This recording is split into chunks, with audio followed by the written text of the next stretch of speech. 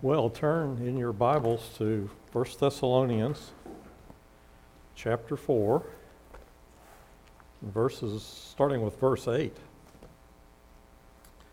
1 Thessalonians 4:8. And just hearing all those prayer requests today, this really works right into the teaching here in 1 Thessalonians. When we interact with the world around us, how are we to interact with them? What qualities of our life in Christ should we be following in order to see them come to Christ? And so today's passage really speaks to that. And let's read it together just to kind of get an idea here of what we're talking about. Verse 9 starts off with, Now as to the love of the brethren, you have no need for anyone to write to you, for you yourselves are taught by God to love one another. For indeed, you do practice it toward all the brethren who are in all Macedonia.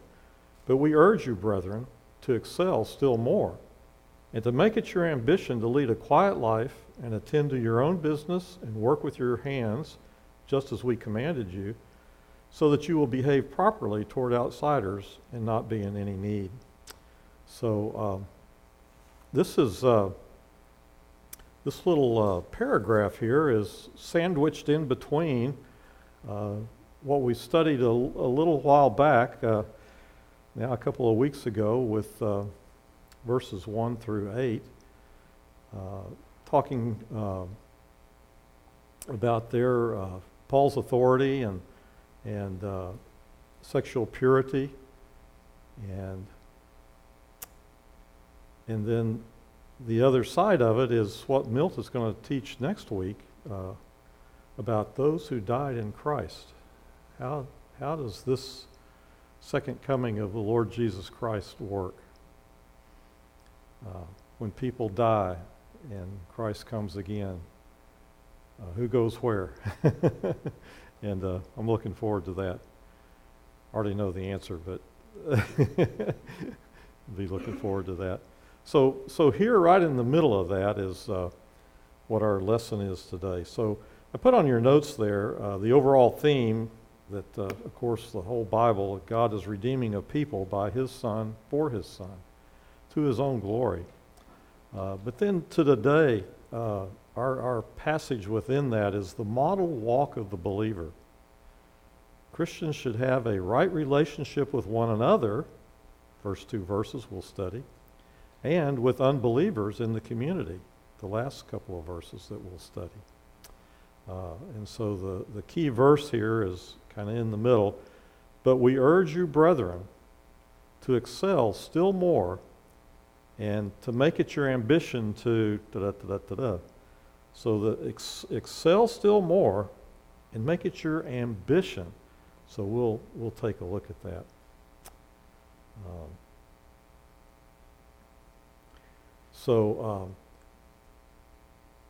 It was Paul's purpose from the beginning of chapter 4 here to the end of the letter, actually, to exhort the church to strive for spiritual excellence. And look up 1 Corinthians 15:58. Just turn over there real quickly, 1 Corinthians 15:58.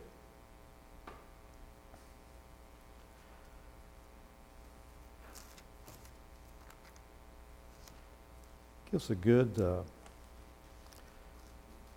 introduction to what he says here. And he ends that chapter 15 with, Therefore, my beloved brethren, be steadfast, immovable, always abounding, and there's our word, abounding, or excelling, in the work of the Lord, knowing that your toil is not in vain in the Lord. And so he directs us to our living this life in the light of what Christ has taught us and us obeying His commands. And as we looked at, now back to 1 Thessalonians chapter 4, as we looked at before, Paul's directives came from the authority of the Lord Jesus. And obedience to them is mandatory. Let's look at 1 Thessalonians chapter 4, verse 2. And we learn that it says here, "For you know what commandments we," Paul and the others that were with him teaching there, "gave to you," the church there at Thessalonica, "by the authority of the Lord Jesus." So he said, I'm not telling you things that I've made up or things that I think are good. I'm telling you what the Lord has taught us, and I'm coming with his authority. And of course we see that concept in a lot of Paul's letters. If it comes from the Lord, is it optional? It's not. It's mandatory. So you can fill those things in there in your notes. Paul is exhorting the church to strive for spiritual excellence. And then Paul's directives come by the authority of the Lord Jesus, and obedience to them is mandatory. Now, if Paul was telling the Thessalonians, does that apply to us today? What do you think, Pablo? Oh, okay. All right. If Paul was telling the Thessalonians here that obedience was mandatory to what he was teaching them, how does that apply to us today? In the same way, exactly.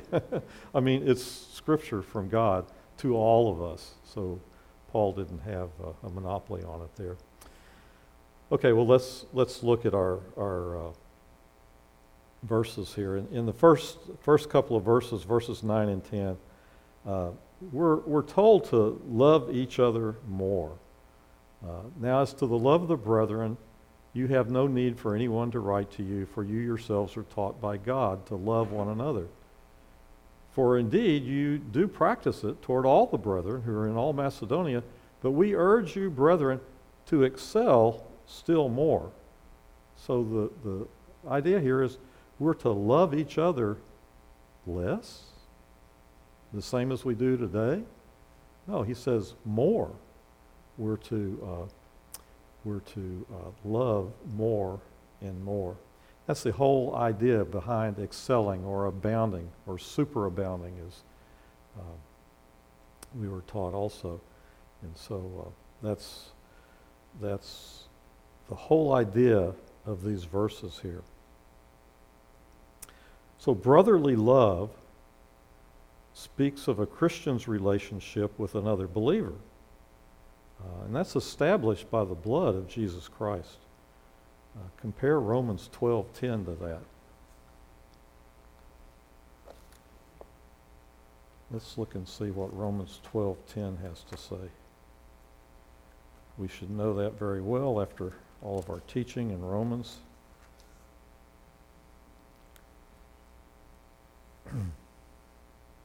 It says in verse 9, let love be without hypocrisy, abhor what is evil, cling to what is good, be devoted to one another in brotherly love, give preference to one another in honor, not lagging behind in diligence, fervent in spirit, serving the Lord, rejoicing in hope, persevering in tribulation, devoted to prayer, contributing to the needs of the saints, practicing hospitality.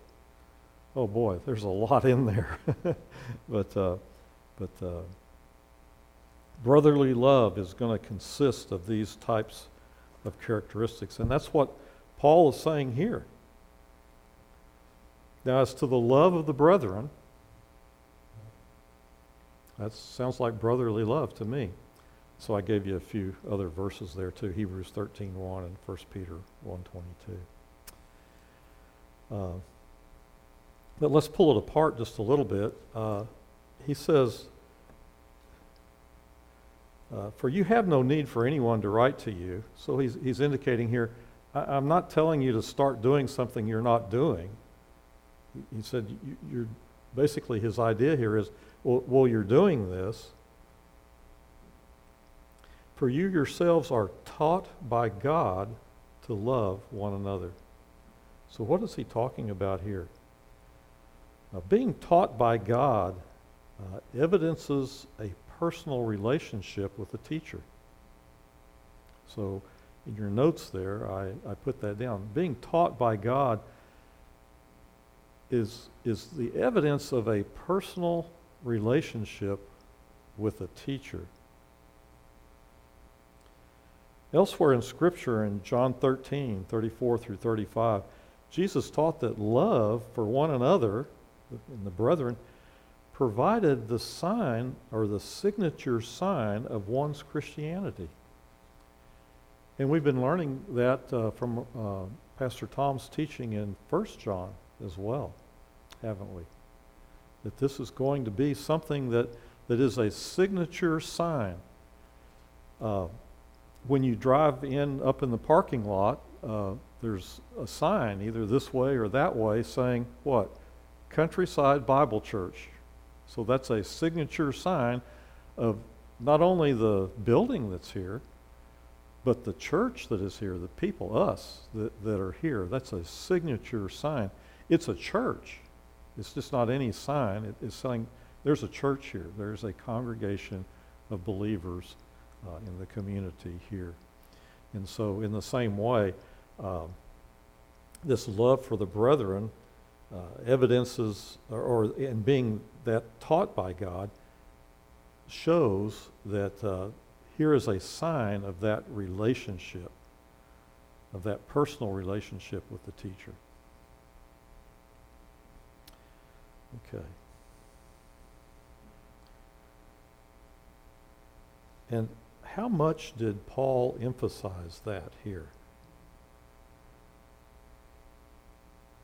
For indeed, he says, you do practice it toward all the brethren who are in all Macedonia. Remember where we are. We're writing this back to the church at Thessalonica, which is a part of Macedonia, which is a large area up there on the top of Greece. What other towns are around there that we know about? What is it? Corinth? Philippi? Yeah. Philippi was very close up there. And other places that we see in Scripture that Paul and his buddies visited. So Paul here is urging the Thessalonians to love others more, not less. He says, brethren, to excel, or urge you, brethren, he's calling on their relationship with Christ. He's calling on that relationship that they all have with God. They're all taught by God, the same subject here. He says, to excel still more. That takes us from wherever we are. If we love just a little bit, he's saying, do more than that. Just keep doing that, but keep doing more than that. Grow in that, as I've taught you. If we love a lot, if we're engaged in as much loving as we think we can do, does that mean we just keep on, or we can do a little bit less because we're up there so high with it? No, he says excel still more. So that's a pretty interesting concept, to excel still more from wherever you are. Don't go backwards, nothing less. And even the status quo, even as good as it is, where we're at is still can be improved on in brotherly love. And that's what the church is all about. And church gives us an opportunity to be able to do that. And so that's a wonderful thought here.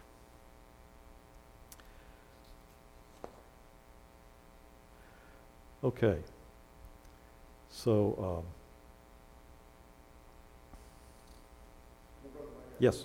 Also, this ties into your lesson last night Yes. about sanctification, which means that we are growing more and more into the likeness of Christ. Mm. And of course, Christ has unlimited capacity. As we're becoming more and more like Him, we're being given more and more capacity to love more and to be more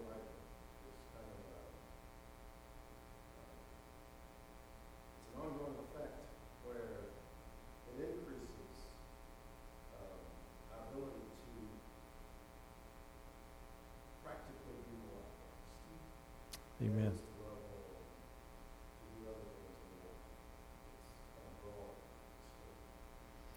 So, brotherly love, in building on what Milt said, uh, brotherly love can have different dimensions to it. I don't have any brothers.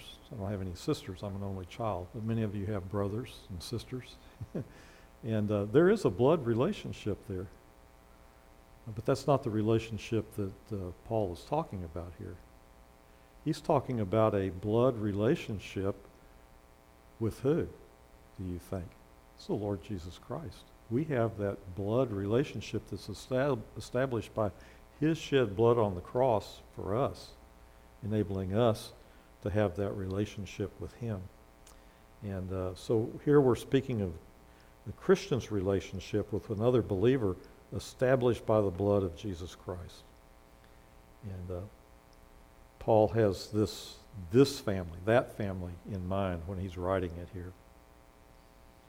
And that would be the truest expression of the change of regeneration in the Thessalonians' lives, is that relationship. So that is what's driving their love for the brethren that's being talked about and experienced all through Macedonia, is that regeneration of heart, because naturally in the flesh we don't do that. We serve ourselves. We don't serve other people. And so there is the evidence. Yes?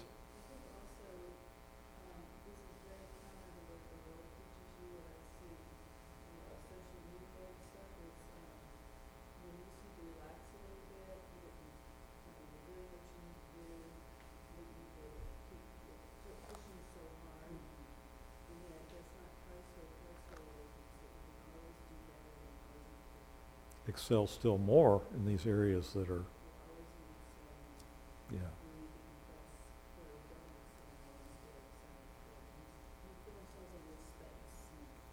Right. Need my space.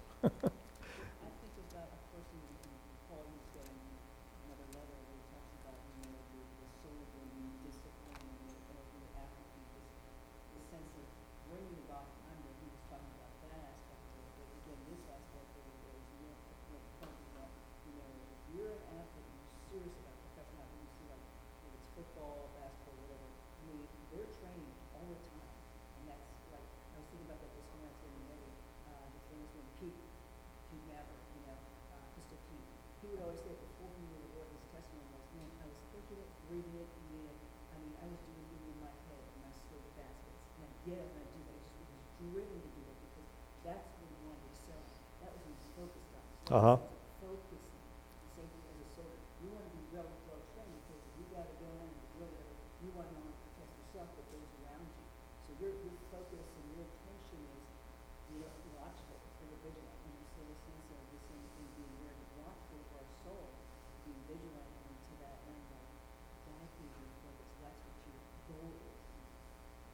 Good. And in John 6:45, he says there, John says, it is written in the prophets, and it's written in Isaiah, actually is the quote here, and they shall be taught of God. They shall all be taught of God. Everyone who has heard and learned from the Father comes to me. So there is that relationship with Jesus Christ being taught by the Father. Goes all the way back to Isaiah. That whole concept is all through Scripture. And so Paul just wasn't using nice words here. He was trying to tell them this evidence of your personal relationship, of being taught how to love directly by God, encouraged by Him and others, of course, is an evidence of your salvation, that sanctification process that we're going through, that we learned about and Milt pointed out to us today. That's the result. This love for one another is a result of that. Also, I think there's an allusion to, the verse 2, where he says, for example, when you already said that, it's not Right. So basically, the concept here is, really, I'm not the one teaching you. I'm teaching you what I've been taught. Okay. The second person of the Bible got it is basically told them that. Okay. So, oh yeah, I think also he tells us to practice this because our natural instinct is to love self. right, And I mean, that's our sinful nature. right, And so we have to excel at this and practice it because it's not a natural instinct. okay. So we have to rely on this sanctification process. We have to rely on what God has put in place in our lives through the Holy Spirit to be able to excel still more. And it's only by that relationship that we're going to be able to do it, as you pointed out. That's so true. So all this thinking, I think, is evidenced in Scripture and is behind what Paul is saying here. And it's playing out in the Thessalonians' lives. Ron?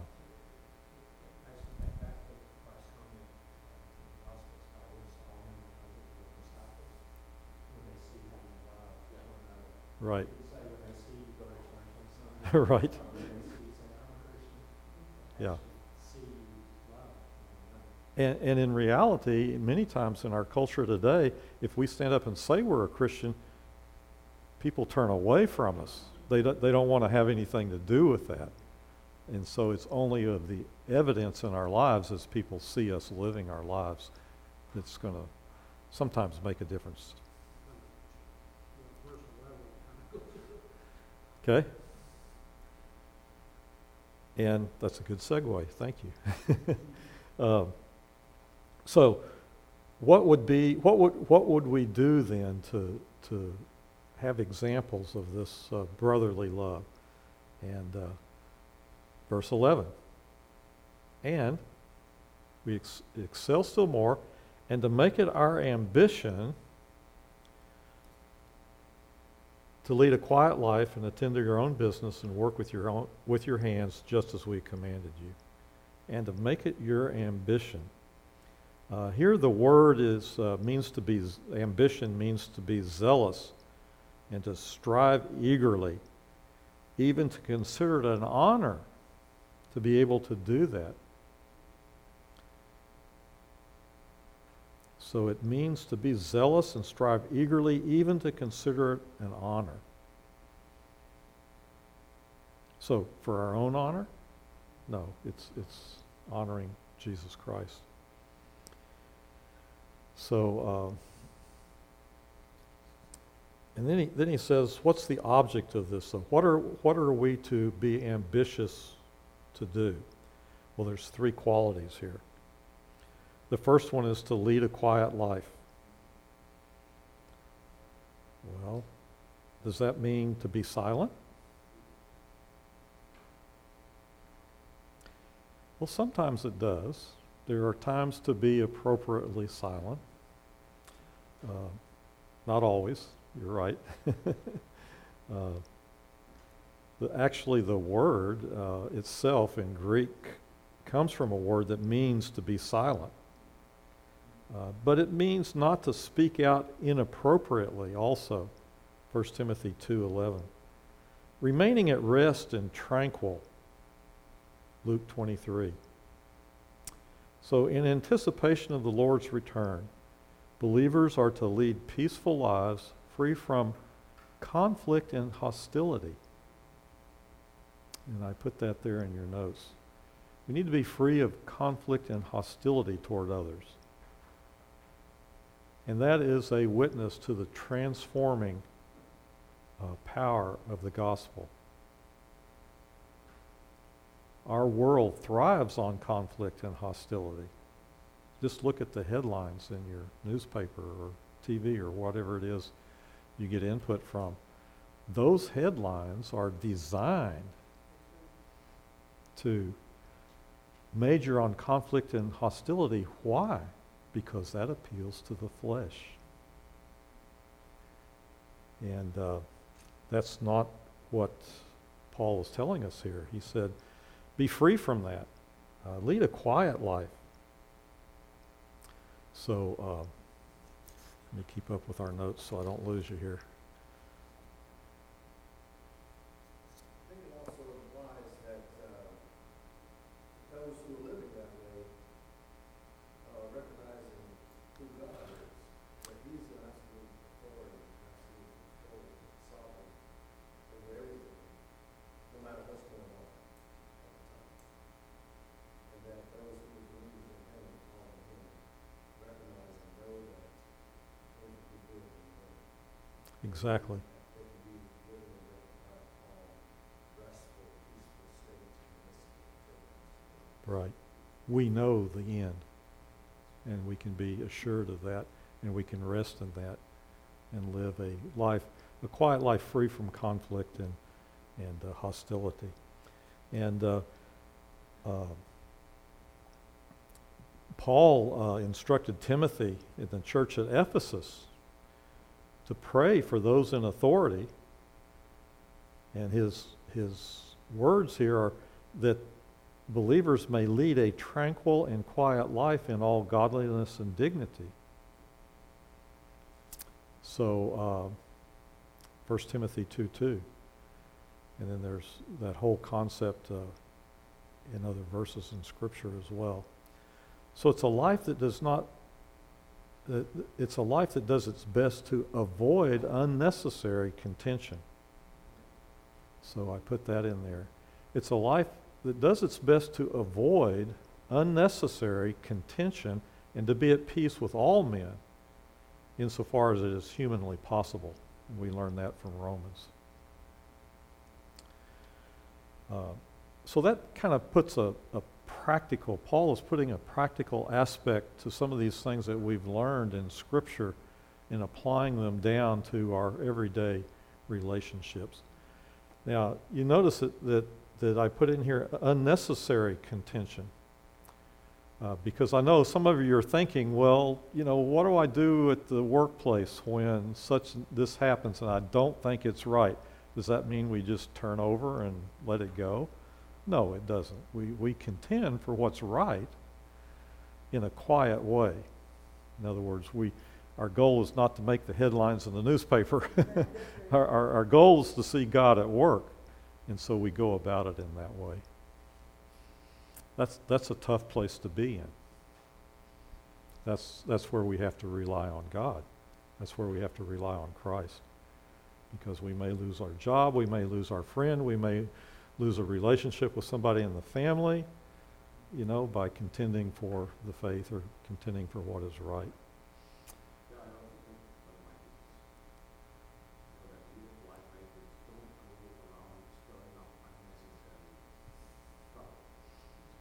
We're going to get there. but that's great. You guys are keeping me right on schedule here. Look at this, what it says. And attend to your own business. In 2 Thessalonians, it goes to Right. avoid the unruly person. Yeah, we're going to get there in 2 Thessalonians. Yeah, exactly.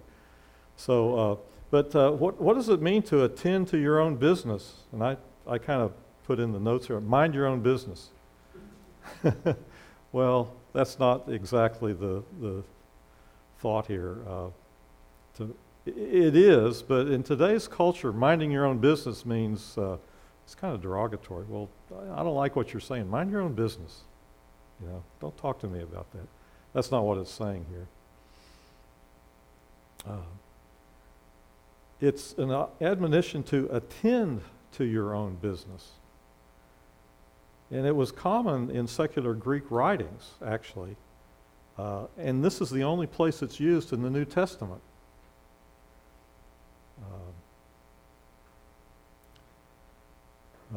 The apostle may have used this expression as a general exhortation for the Thessalonians to concentrate on their own lives and to take care of their own jobs and not meddle in the affairs of others.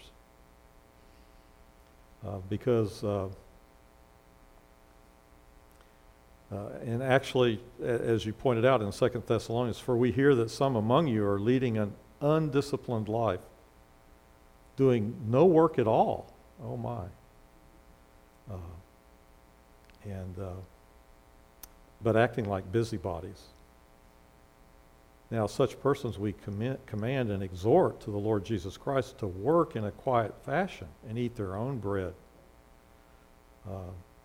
So those who didn't attend to their own business were acting like busybodies. They were wasting their labor, literally is what that means. Running around, meddling in everybody's problems. They're just wasting their own labor because they're not paying attention to themselves.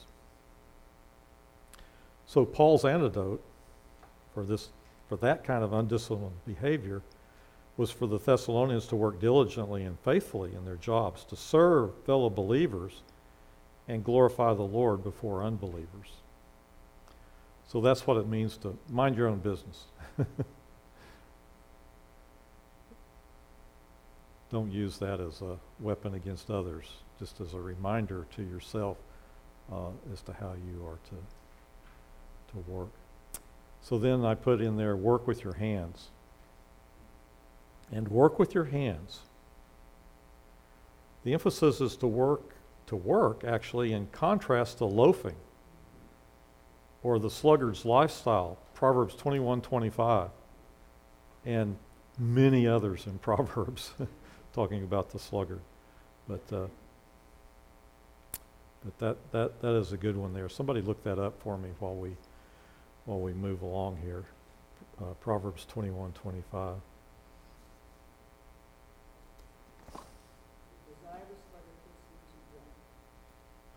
Okay. The desire of the sluggard puts him to death, but his hands refuse to work. Right. And then many others in Proverbs, but that one encapsulates the whole idea there for us. And actually, in 2 Thessalonians, we'll get to it, but he also adds to that, if anyone's not willing to work, what? Then he's not to eat either. Okay. So the quality of their life was to be quiet.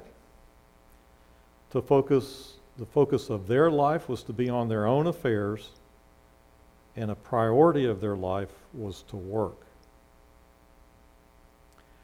Where are we headed with this? Look at the end. Look at verse 12.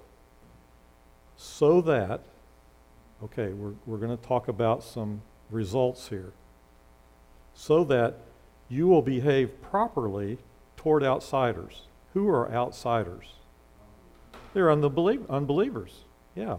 So we're talking about how we live our lives to be a testimony to the unbelievers around us. That's the goal here. So we can come up with a list of all kinds of things that we will do to lead a quiet life and not be contentious and to work hard, and we can check all those off as we accomplish them. And if that's all our motivation is, we're not in the right ballpark. We're not playing the same ball game that Paul's talking about. Paul is talking about excelling still more in our love for the brethren, which is one thing, and being a testimony to unbelievers, which is another thing, and that's the ballpark that we're in here. Not just checking things off to be good, because we'll never be good enough, but to behave properly towards outsiders as a testimony. Okay, so to mind your own business, to work with your hands, so that, and I put the first reason was evangelistic. They were to have a good testimony for the gospel's sake among the unbelievers in their community. The second reason that's in there is the same. What's the second reason in there? Verse 12. Behave properly toward outsiders and not to be in any need. If we're in need, if we have need, I believe what he's talking about here is that our community of believers is not able to help us for some reason. I don't know why. Maybe we haven't accepted that. Maybe we haven't gone to them with a need. Or maybe that we are being slack in what we're doing to meet our need, and therefore we have a need. But either way, it's again a testimony to the Lord Jesus Christ that in the church we take care of needs of the believers and unbelievers. And if we work hard, God has promised us to take care of our needs. I'm not preaching health and welfare here. I'm just saying that God has promised to take care of our needs, so there is a way, as we trust in Him, that He will take care of us. And I believe that's what He's talking about here. If Christians are relying on the Lord Jesus Christ as believers, then that's a testimony to the power of God. And it would be a convincing evidence of who God is and His great love for us, and therefore a segue for the gospel. So I put in there the second reason. The first reason was evangelistic. They're to have a good testimony. The second reason was evangelistic. The best testimony to the power of God would be evidenced most convincingly by one with an industrious walk and an independent life. In other words, not meddling in the affairs of others. And look at 1 Timothy 5:8 when you get a chance to do that there. Someone else mentioned that just because there's a need in church, Uh-huh. it still requires discernment on the part of believers. Absolutely. Somebody brought it up, that the man will not work, he shall not eat. Right. You have somebody in the church who needs to be fed, but they don't want to work. That wouldn't qualify. Right. Yeah. Then we have to work with those people, and again, their need may be their need may be for the gospel first. Their need may be to taught about living a sanctified life first. Yeah, that's right. We have to always be working with discernment, as there's always someone in the church or someone coming to the church from outside that has a need. We've had people show up panhandling at the parking lot out here. Well, I'm not sure that they had a need, though. They were just trying to get a little more money to make a living. I think also, like, the reason here is that, what it says, what, like, my will is work hard. And I think also it's kind of circling back, if you don't do these things, you probably will create a dependency on an unbelief. That's true. Mm-hmm. Okay, good point. Our testimony to the unbeliever is compromised. We're even depending on the unbeliever. Yes. So it's the love of the brethren that we're talking about here. Now, as to the love of the brethren, you have no need for me to write to you, because God has taught you to love one another. And you are doing that, He's telling them. And you're doing it in such a way that everybody knows about it in this area. And that is so good that you need to excel still more in it as a testimony to the Lord Jesus Christ. And then he gives it some definition by telling us to lead a quiet life, attend our own business, and work with our hands, just as we commanded you. He says, I've already taught you this when I was there, and I'm reminding you of this so that you'll behave properly towards those on the outside. Now, if you go through the commentaries, I have to throw this in because different men and different commentaries have different cuts at what's going on here. Some say that there were problems in the Thessalonian church that had come back to the church, and Paul was addressing those problems. And that could very well be true. There are others who say that Paul is, that's not true, that they didn't have knowledge of a specific problem in the Thessalonian church, but Paul was teaching in order to encourage them to be ready for the day of Christ coming, for the return of the Lord Jesus Christ, which Milt will start us off in next week. And so they color their teaching on these verses based on this being a specific problem, or this being something to get ready for the day of the Lord, and that's what Paul's anticipating here. My personal opinion is it doesn't make any difference. This is what we're supposed to do. For whatever reason, we're taught by God, and this is what God taught us, and so this is what we're supposed to do. And so it's just a literary interpretation, I think, as to what motivated Paul to write these things. And certainly either way, or both, actually, could be true. Paul certainly doesn't come down on the Thessalonians the way he did on the Corinthians. So that leads some credence one way or the other in how you look at these passages, but nonetheless, the teaching is equally inspired, and it's equally applicable to our own lives, either way you look at it. So I just thought I'd throw that out there, because if you do any reading on it, you'll get one flavor, or you'll get another flavor of it. And just keep concentrated on what am I supposed to do? How am I supposed to live? And we see that here. So this is practical. It's straightforward living. It's the foundation of evangelism.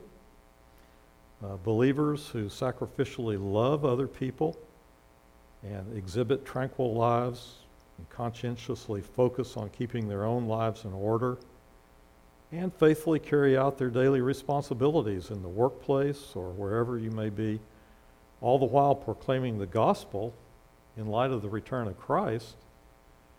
This is the most effective witness that we can be to our unsaved neighbors and to our loved ones. So look at the conclusion that I put there in the light of all that we've learned. The gospel teaches men not only what they should believe, and we've seen plenty of that as we've gone through the first 3 chapters of 1 Thessalonians, and of course other writings in Scripture. The gospel teaches men not only what they should believe, but also how they should live.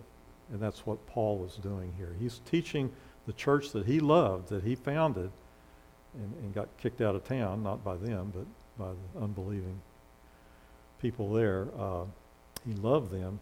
This is how they should live in the face of that, and of course the way that we're to live in face of our culture today. So that's the gospel that teaches us that. The gospel is that Christ died for our sins.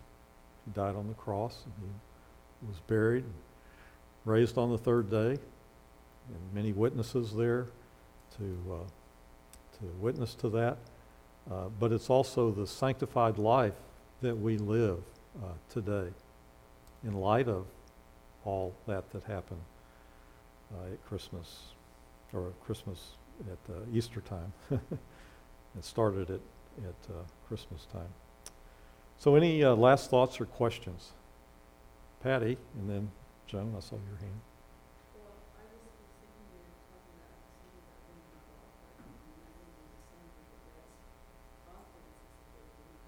Okay.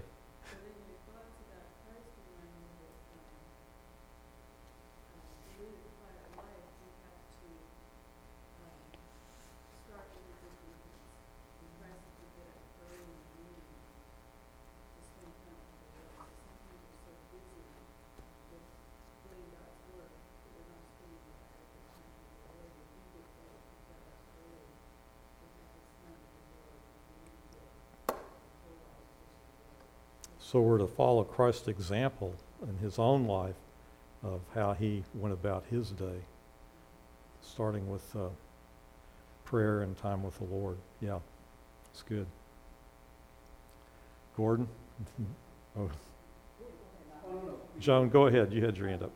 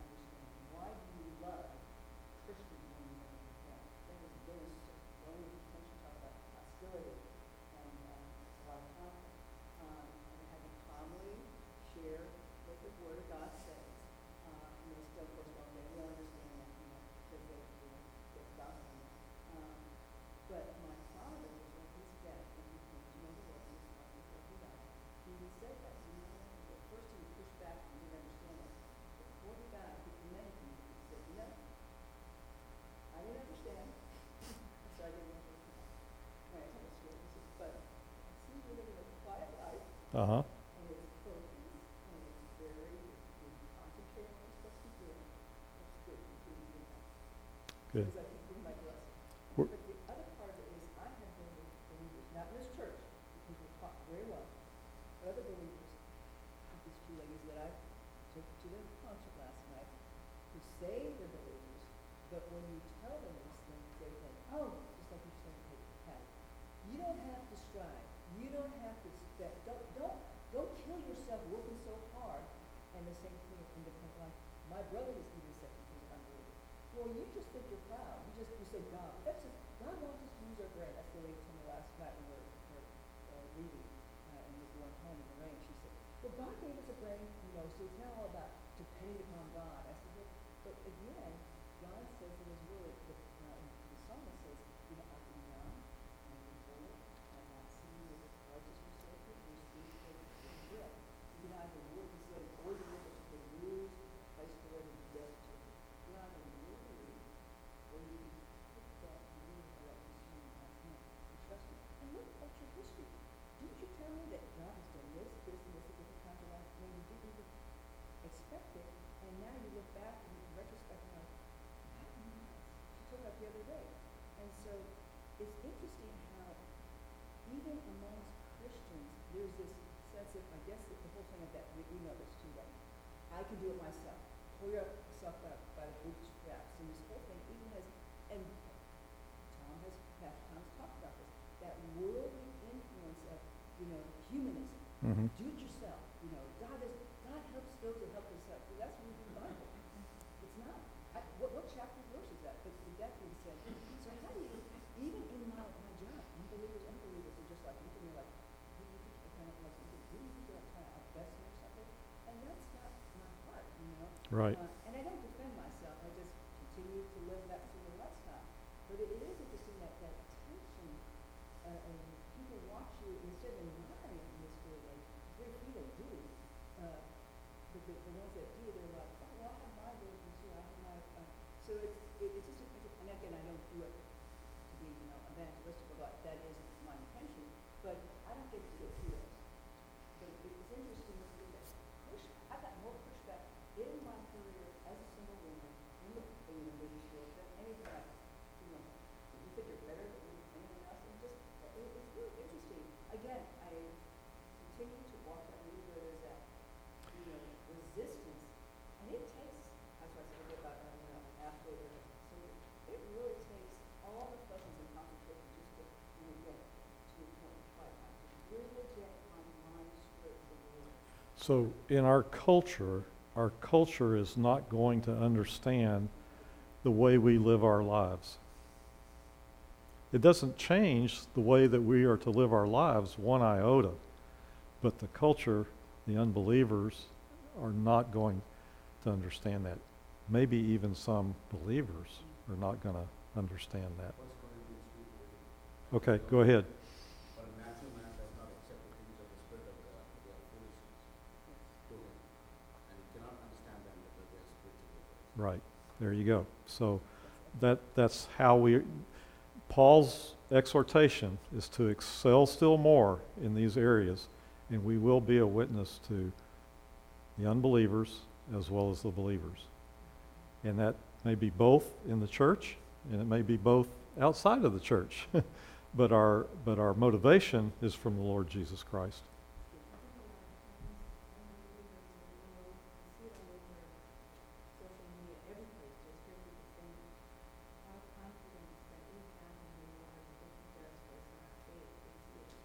Right, yeah. And sometimes, maybe, and I'm not saying this about any of us, or maybe all of us, it may be. That's why we have to excel still more in loving the way the Lord has taught us to love, which does away with that pride. And it's going to result in us living a quiet life, not meddling in the lives of others. Even though we may be a boisterous person, and it may be that we have a lot to say, but leading a quiet life is that quiet life on dependence on God and not causing contention. contention may come our way as we learn in the workplace and every place we go. Okay, well, let's end with prayer. Yes. We also pray for Jordan. He said that he's Oh, unwell. is he? Okay. Okay. We'll pray for Jordan. He's not feeling well. Okay, well, let's pray together. Lord God in heaven, we sit here before you. We sit here on the earth, and I must admit, I've prepared for this lesson, but I don't fully understand in every area of my life how this applies thoroughly. And that's our nature as fallen creatures, but through your power, through your teaching, through your Holy Spirit in our lives, Father, we do want to excel more, to be a witness for you. And so I pray that that'll be our motivation, our goal, is for you to do that work in a regenerated heart through the power of the Holy Spirit and the Word in our lives as we're obedient to it, to give us the best testimony to believers and to unbelievers. And we pray, Father, that Brother Jordan will recuperate quickly and not pass around his family, and that he'll be back with us quickly. And we thank you for the service to come today as we begin to look at the incarnation of our Lord Jesus Christ. And we just thank you for that and anticipate that will add to our understanding of who you are and how you want us to operate in this world today as you've left us here, pending the return of the Lord Jesus Christ. We pray these things in Jesus' name. Amen.